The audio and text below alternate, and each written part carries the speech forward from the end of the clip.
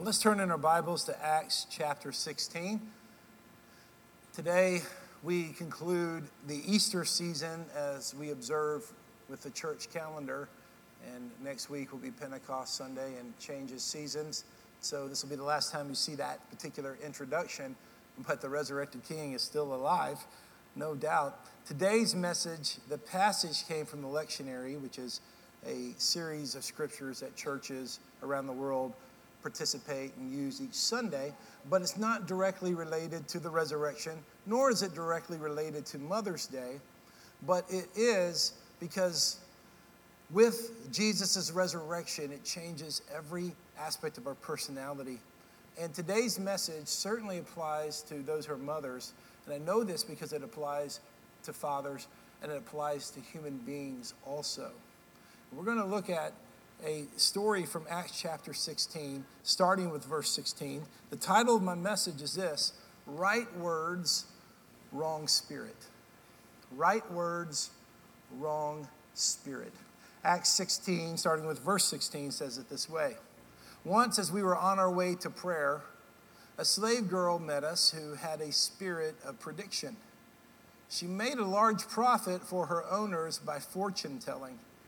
As she followed Paul and us, she cries out, "These men who are proclaiming to you the way of salvation are the slaves of the Most High God." Now, I want you to notice verse 17. What she said was true. This is true. Jesus is the way to God. These men who are proclaiming to you the way of salvation are the slaves of the Most High God. Verse 18, and she did this for many days. But Paul was greatly aggravated, and turning to the Spirit said, "I command you in the name of Jesus Christ to come out of her." And it came out right away. Now there's some obvious things that are happening here that I'll touch on, but are not necessarily the point I believe the Holy Spirit wants to bring up today. First of all, it's obvious here a demon spirit is at work. And a demon spirit is at work in this girl. And so Paul, when he spoke to this, he didn't speak to this person, he spoke to the spirit. She was involved in fortune telling. And we know this, and I want to be clear about this. If you're involved in fortune telling, you need to stop, because that's demonically inspired. Those are the obvious things that jump out. Obvious but important.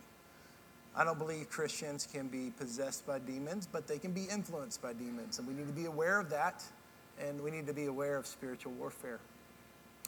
But I want to use this story today, metaphorically, to talk about me and you.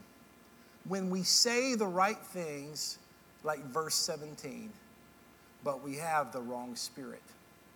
By wrong spirit here, I'm not necessarily talking about demonic spirits, so that could apply if they influence us. But I'm talking about having a spirit that doesn't mirror, does not reflect the spirit of Jesus. When we have the right spirit, we're operating in the heart of Jesus. We're operating in the ways of Jesus. We're reflecting the gospel. We're reflecting the scripture. We're reflecting the biblical narrative. And that's important. It's important that we do that. But we can say the right thing, but have the wrong spirit. I'm going to tell you how I know. I know this is because I've done it. I grew up in a great church. I had wonderful parents.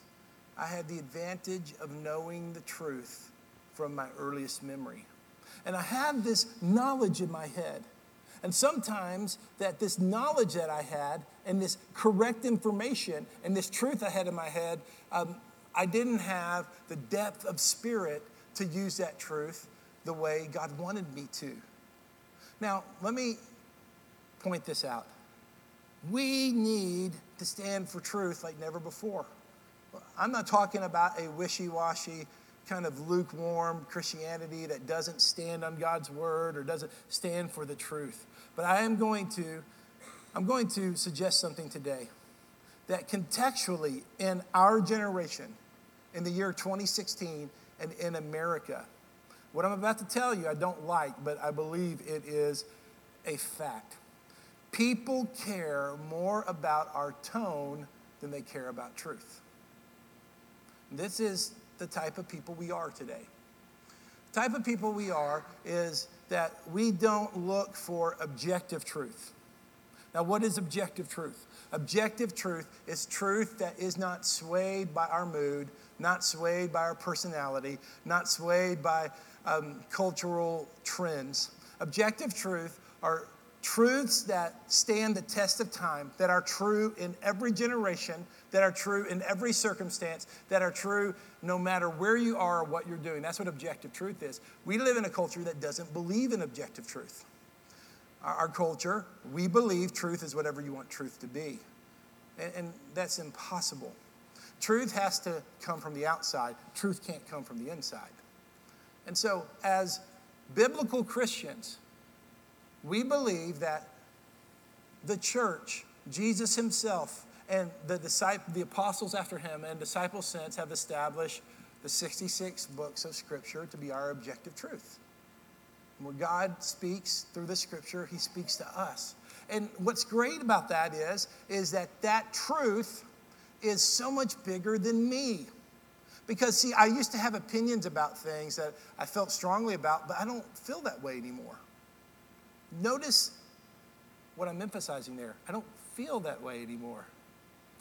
I used to have views that were very immature.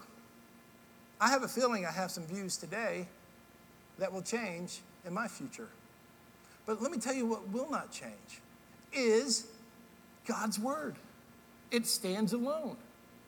God's word is much older than our nation. God's word is so much bigger than our analysis. God's word is stable, reliable, trustworthy. It's objective truth. It's truth that is not dependent upon our mood or personality. It is revealed by him. Now, this truth of God's word revealed to us, it's important that we stand for it. It's important that we are beacons of light, beacons of truth, that we let people know what God said, what God called sin is sin, what God calls holy is holy. And the church has to stand for that. But here's our concern for our generation. People will not care what we say if we don't have the right tone. Because it's true. People care more about tone than truth. If you get the right tone, then and only then may they listen to the truth that we have. So I'm going to suggest 3 areas that we need to be aware of having the right words and the right spirit. Here are areas that we're challenged to have the right words but the wrong spirit. Here's the first one, and I've already illustrated it, standing for truth. That we need to do. Ephesians 4:15 says it this way. It's a very important scripture for us to remember. But speaking the truth in love, let us grow in every way into him who is the head, Christ. The Bible talks about speaking the truth, but to do so in the right spirit. To do so in the spirit of love. That's really hard to do because if I believe something is the truth, and I've carefully formed my opinion, or I've even carefully formed this thought through the tradition of the church, through the establishment of God's word, and I know that this is true. When I know this is true, and if someone else doesn't agree with me, it's very bothersome. And so it is that when we speak for the truth, and when we have an opinion, it's really easy to get angry at people who don't share that same perspective. Speak the truth in love. I had a sermon sent to me by a couple of different people, by a pastor I respect, and it was about one of the social issues of our day. And I was asked to watch this sermon. It was a video sermon, and I watched it a couple of times. And I think I agreed with every word this pastor said. It was really, really good truth, really biblically sound. But there was something about it that just didn't sit that well with me. And I was bothered because I'm aware of what I've already told you, that we're affected by tone. And I'm thinking, I'm taking notes. This is true. This is from the Bible. This is true. Why is it that I'm not enjoying this? I had the opportunity to hear that very same pastor give the very same message live to a group of pastors, to a group of Christians. And he gave this message, and again, the content was outstanding, but I wasn't enjoying it. And I started thinking, why is it? And I realized, at least this is what God showed me. He didn't show me to tell him, but he just showed it from my own preaching, that because he was so passionate about the subject, he was very frustrated with culture. And it came across kind of like this, man, people need to understand this, and people don't get this today, and and it was frustrated. He was frustrated. And you know, he was very much, his brow was furrowed here, if that's what you call that, and he was just had this kind of tone about him, like, can't people see? No. And he just going like this, just frustrated and irritated. And the whole tone of the sermon was that. And of course, the crowd he was speaking to completely agreed with him. So they're kind of egging him on. They're saying, yeah, that's right. And he's getting more frustrated. And it just felt dark. It just felt heavy. Even though I agreed with the content, I didn't feel love through that sermon. And this is, I don't know this man's motives. I don't even know him personally. But I'm sure he's a loving person. But in this instance, in my opinion, love didn't come through with what he said because he was so frustrated. He was so irritated. It's just coming through. Tone matters. Now, I want to address an issue as an illustration to you. First of all, I want to thank every single one of you for being at church today. I'm dead serious. Every single one of you are valuable. And that's why, whether you were here 20 minutes early or 20 minutes late, or whether someone walks through the door right now, I'm just glad you're here. So thanks for coming, right? Now, there's a little bit of an issue we have here. And I wouldn't even say it's an issue because I'm not even frustrated about it anymore. Not many of you are here when the service starts, okay? There's just not that many of you here when service starts at the beginning. And we've talked about this through the years. How can we get people here early and all that? And I finally concluded this is the only way we'll get people here early. When so many people are coming that you want your particular seat, then you'll start showing up early. So that's why I'm looking forward to growing more. I've seen that in all types of sectors of life. So, hey, it's cool. You're here. I'm here. I'm just glad to have someone to preach to. So no one. See, I know your tone. I'm setting the tone right now, right? I'm setting the right tone. I don't want us to be sensitive. All right, let me give you two ways. Let's say I'm going to address this issue of getting to church on time. I'm going to do it two different ways. Okay, here is option number one. You know when church starts, do you know that this place was not even a fifth of the way full? Let me tell you something, people. I'm telling you this. If you had tickets to the symphony, if you had tickets to a sports game, if you had reservations at one of the best restaurants in Nashville, you wouldn't be late. You wouldn't be on time. You'd be early. Can I tell you that every week the King of Kings and Lord of Lords is in this place and he deserves us to be on time? And you bunch of wimps, you better get your butts here.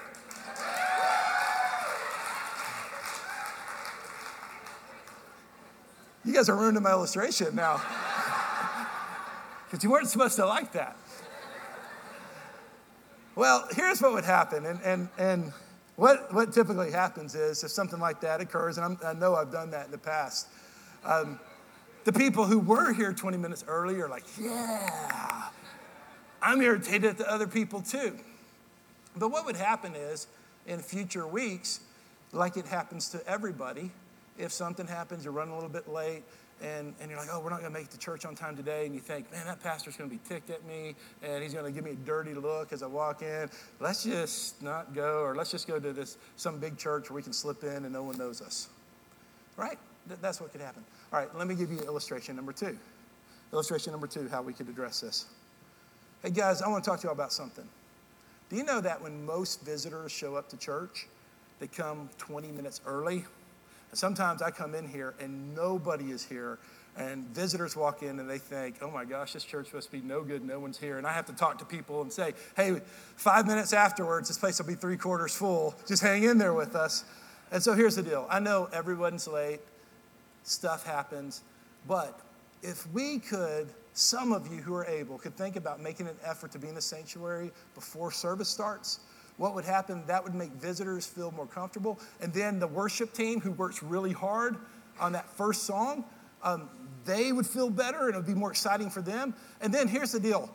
Punctuality, what it does is it honors God and it honors people. So if we can all just step up the game a little bit, and let's all try to be a little more punctual, I think God would be honored and I think people would be honored. How does that sound? All right?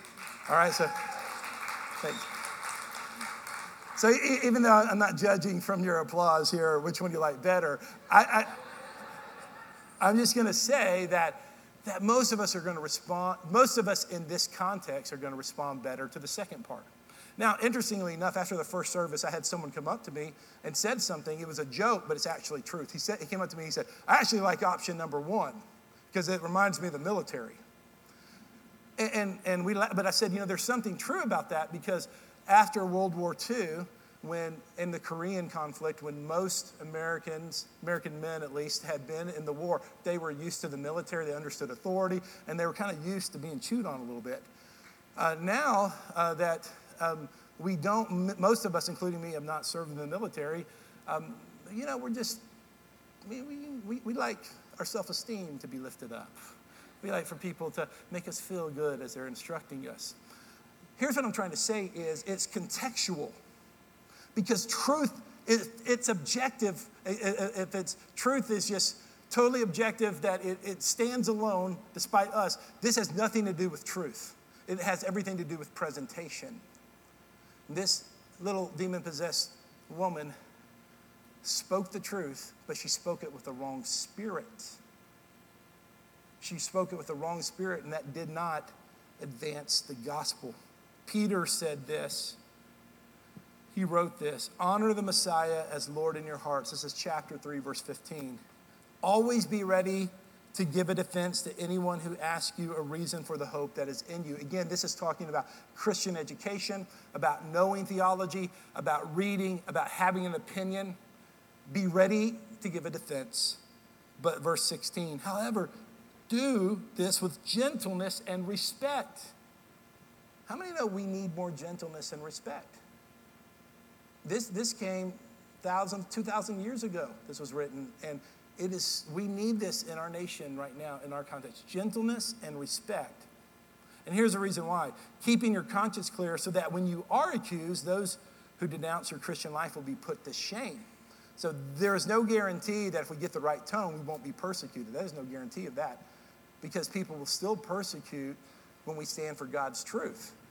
But it will mean this, that in the midst of the persecution, or in the midst of the being socially ostracized, or in the midst of whatever consequence we may face for standing up for God's truth, is I believe somebody who knows us is going to say, that's a good woman, and that's a good man, and he's a good person, or she's a good person, because of gentleness and because of respect. Tone matters. And I believe that the tone that we have in this Christian culture, when so many people are angry at the church, angry at pastors, angry at organized religion, that our tone needs to certainly reflect the sense of gentleness and respect. Preachers like to bash social media until they need to promote something they want people to come to. But we say, social media is so bad. And like anything, television, cars, whatever it is, it has good and bad, doesn't it? And I've thought about giving up social media a couple of times. I'm talking about Facebook and Twitter, LinkedIn, stuff like that. I haven't, because I've concluded that the positives for me far outweigh the negatives. Social media is great. First of all, I can get information out to people in a way I never could before. And I use it often as a ministry. During the week, if you're not a Facebook friend with me, 2 or 3 times a week, I try to say something to encourage people. And then I like connecting with people because I'm a networker and I have a hard time letting go of friends and all that. So I love to be able to to keep in touch with friends and see what's going on. And then I have 3 incredible kids. So I'm honest, I like to brag on my kids. And then I like to see pictures of your pets. I do. I mean, I just feel so much closer when I see pictures of your pets. So see all the good things that happen through social media. But here's the problem. Social media can be a platform for image management if we're not careful. And we carefully construct, not communicate who we are, but try to communicate our image or manage our image. And we may have the right words, but may have the wrong spirit behind the words. So, for example, if on my sister's birthday, if I ever said, I just want to say my sister is the coolest person and she's great and happy birthday to you, you're wonderful. And then I push send and then I would tell Beth, man, Shelby, she gets on my nerves, I'll tell you what. But it made me look like a good brother by posting that on the internet. You see the difference? Now, that was a safe example because obviously I wouldn't put that if I didn't mean it. At least I hope I wouldn't. This is where I believe God wants us to have right words, right spirit. Not right words, let me put something on social media to impress you, but really my heart not be behind it. What I'm talking about here is the second thing you can write down is image management. Areas where we can have the right words but the wrong spirit. And this happens in the church all the time. Some of this is just habits, okay? So I don't want you to be over paranoid, but I could tell Beth, I don't really feel like going to church today. Wouldn't it be nice to have one of those weeks that we could just sleep in? If we weren't the bosses, we'd call in sick today. Yeah, right, no doubt. Then I get to church. Bless God, it's so good to be in the house of God. Hallelujah, hallelujah. I'd rather be in the house of God anywhere else. How about you, folks? Okay, I mean, why can't I just say, hey, yeah, I'm glad to be here. Can I be honest with you? It was tough coming here this morning, but I'm really glad I'm here now, and thank you for being here. See, the right words was it is good to be in the house of God, but if I didn't have an authentic spirit behind them, do you see where there is a disconnect? Then we're managing our image instead of being honest before God. Now, I write my sermons usually quite a few days ahead of when I deliver them. And then the illustrations, I'm kind of working at them through the weekend, okay? So for this point, I didn't really have an illustration yet. But unfortunately, I created my own yesterday. Now, my youngest son, Lincoln, sitting on the front row over there, he hardly ever gets in trouble, but he loves sermon illustrations. So he always like, Dad, when he used to not be in here, he would ask, did you talk about me in church today? Then my other son, if I talked about him in church, I mean, he may be in counseling in 10 years for that. So I don't do that. So this is Lincoln. So please don't say anything to the other one. He's working right now. Don't say anything to Luke. But Lincoln likes these illustrations. Well, Lincoln hardly ever gets in trouble, but he was, I wasn't really happy with his behavior yesterday. We were driving to a family dinner, and I might have told him to quit using his mouth and the words I used weren't completely appropriate. I told him to, shut his mouth. And, I know that we're not really, the kids aren't in here. This isn't kid-friendly, but I said a word I'm not proud of, and if there are kids in here, never ever say this, but it was a word that's inappropriate for me to tell you, but the word had H and E and a couple of hockey sticks after it. So as soon as I said that, Beth looked at me and she went, Lincoln's going to tell on you in children's church. Because he would. He has, and he will again. Pastor Chip has come to me before, and he said, you wouldn't believe what Lincoln said. I'm like, well, come on, bring the punishment upon me. So when Beth turned to me and laughed at me and said, he's going to tell on you in children's church, or 4.6, my immediate reaction was to get into image management. So I wanted to form a little speech to him and say, hey, Lincoln, now, Dad's not perfect, but, we don't have to share that with the whole church because, we don't want to cause the children to stumble. So I was getting ready to give him a speech like that, but then I thought, maybe I just shouldn't have said it in the first place at all. And maybe I shouldn't teach my son to try to protect my image. I'm sure he has before, instinctively, but maybe I shouldn't do that. And so I didn't say anything. And now I'm telling you. I'm telling on myself now. Here's the point. In that moment, and you've been there before, we get more concerned about what the people of the church think about us than what God thinks about us. All right? Here's a verse that has shaped my life that I go back to over and over again. Galatians 1:10 says it this way. Am I now trying to win the favor of people or God? Or am I striving to please people? If I were still trying to please people, I would not be a slave of Christ. So I'm trying to learn to care more about what God thinks than what you think of me. I'm getting there. Now, having said all that, before we, abandon all social customs, there are things we just do because we need to do it. So there's certain expectations with our jobs. In your job, there's an expectation for you to be friendly. So when someone's taking my order at the restaurant, I don't like it when they have that attitude. What do you want? Like, I'm not going to have this job much longer, and just give me your order because I'm too good to really serve you, but what do you want? The more expensive the restaurant, that's usually how the people act. I like it, when people are friendly. So sometimes when we're doing our job, we got to bring our game, okay? We got to be friendly, and I don't think that's being fake. Here in the South, we expect people to be friendly. So sometimes you just got to do what you're supposed to do. That's part of social norms. That's part of social customs. And you get through that morning, you get through that shift, you get through that conversation. And so I get that. The problem is when that perpetually becomes part of our life, then there's a disconnect between our heart and who we really are and what we say. There's a disconnect to who we really are and who we project. And so those of us who are good with people, this is a challenge. From my earliest age, I remember I was good with people. And I figured out as a kid how to tell people what they wanted to hear to make them happy. And that served me well most of my life. And the problem with that is, with everything there's good and bad. And so I've got to watch out, not to use flattery. I've got to watch out, Joey, not to tell you what you want to hear, but to tell you what God wants you to hear.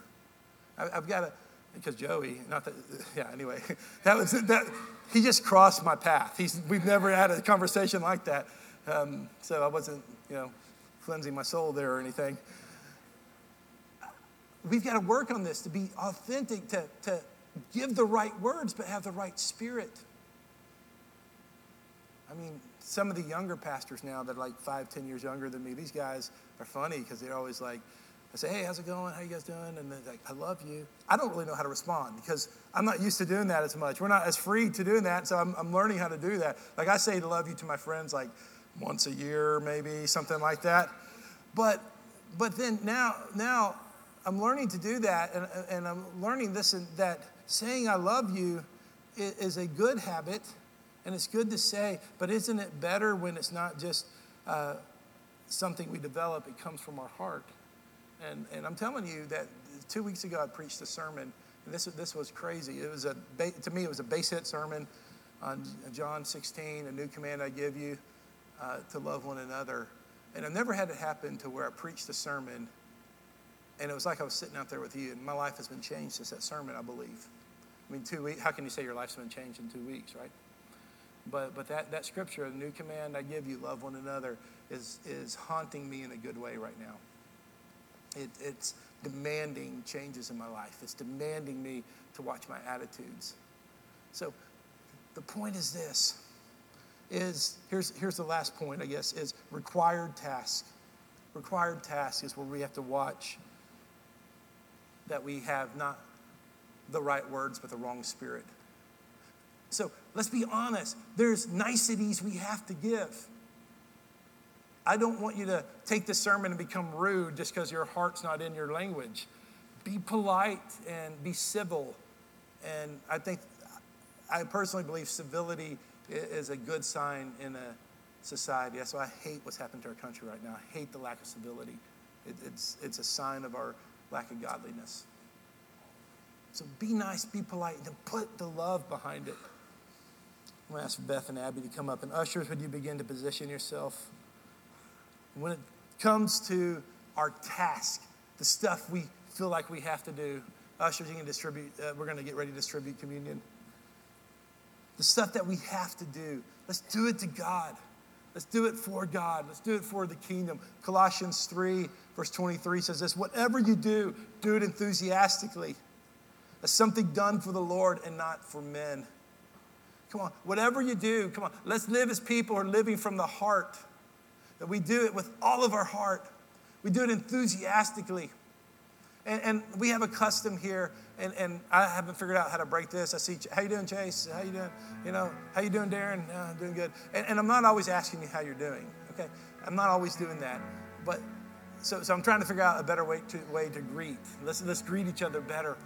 And it's just a habit, it's kind. But when I ask Steve, how you doing, I want to know how Steve's doing. I want to live authentically from my heart with my words. Do you see how this can change us? Everything I do, the way I greet people, do it unto the Lord. The way I deal with my customers, do it unto the Lord. The way I coach my team, do it unto the Lord. The way I talk to my wife, do it unto the Lord. Every single thing I do it unto the Lord. Do it for Him, even in the required task. And so it is that Mother's Day, you are socially required to call your mom. You are. Don't text her. Call your mom. Even if your spouse is making you do it and you don't feel like doing it, ask the Lord, Lord, help me to do it, to honor my mom from the heart. And there's dozens of things every day that are stuff we're just supposed to do to be a gracious and civil society. And as God's people, let's learn to do those expected social norms, but to do them unto the Lord with compassion. Right words, right spirit. Let's not be of those people who are full of truth, but have the wrong spirit about us. Because I'm going to tell you this, I've known men, and there's no one that you know, so this is no hidden message about anyone that you know that I know and all that. But I've known some men who have seminary degrees and all the education and all the information, but there's no power in their life because they don't love. All it is a resounding sound. It's just like a noise. It's just a bunch of Christian theology that has no heart behind it. And it's just noise and it doesn't mean anything. I say, why not both? Knowledge and power, the word and power, love and truth. Let it come together in the name of Jesus because it's a force that can't be stopped. You see, when we love people and don't tell them the truth, we're not really loving them. All we're doing is making them feel good. All we're doing is making them feel good in that interaction. So it's not loving to people to never stand for the truth. It's not loving to people to never tell them where the truth is. But when the truth and love come together, do you know what you get? Jesus. That's what you get. The truth and love are companions. This is not in your notes, but and probably not on the screen, but Acts 4:13. Some of the disciples encountered Jesus. Got in trouble for doing Jesus' work. And listen to what Acts 4:13 says. When they observed the boldness of Peter and John and realized that they were uneducated and untrained men, they were amazed and knew that they had been with Jesus. Have you ever just been around someone that you knew had been with Jesus? So what's the answer? What is the answer to have the right words and the right spirit? Are you ready for a deep theological truth? Are you in your seats? You ready to get blown away? You ready to just hear something just incredible? All right, here it is. Time with Jesus. Time with Jesus, that's it. Time with Jesus. As a parent and then as a youth pastor for 10 years, I used to tell the students in my youth group this phrase, you've used it too. You are who you hang around. You are who you spend time with. Show me your friends, I'll show you your future. Our closest friend groups form who we are. So people I spend time with, I start picking up their attitudes. I start sometimes picking up their accents. I pick up their mannerisms. That's why if you want to be a Jesus person, you've got to spend time with Jesus. It's not just so much just reading about Jesus, it's spending time in his presence, soaking up his presence. A lot of us have tried to produce spiritual fruit through effort, through reading a book and trying to mimic the book, through just trying to rotely share truth with people as if truth is going to just change people. Truth will change people when there's power behind the truth. And that's why Jesus said these words himself in John 15, "Remain in me and I in you." I love this scripture. I use this scripture a lot when I preach. Just as a branch is unable to produce fruit by itself unless it remains on the vine, neither can you unless you remain in me. Think about this for a second. Have you ever been, in yesteryear we used to do this, on evangelism crusades, where we'd say, everyone would make us feel guilty that the world didn't know God. Each one reach one. Let's go out and witness. And we're like, oh, I better go out and witness because I'm the watchman and I feel really guilty. And it's like a really awkward, Destiny, if you died right now, would you go to heaven? Here's 3 reasons. And no power to it. No power to it. Because if there's not prayer, if there's not time in the presence of God, that's what changes people's lives. It's truth and power. It's the Holy Spirit anointing and empowering Aaron and preparing Destiny, and then God gets the glory and it starts coming together. So here's what I'm trying to say is, I don't know what you need from God. If you need a breakthrough in your marriage, if you need your business to turn around, if you just need depression to be lifted, I know there's not easy solutions to all of these complex things, and there's steps and things we can help you with, but I can tell you where you can start is time with Jesus. That's where you can start. That's where you can start, because this is what's going to happen. I can be in the anointing right now and be, I think I'm preaching a good sermon. You liking the sermon? Okay, that was totally fishing for compliments. Sorry about that.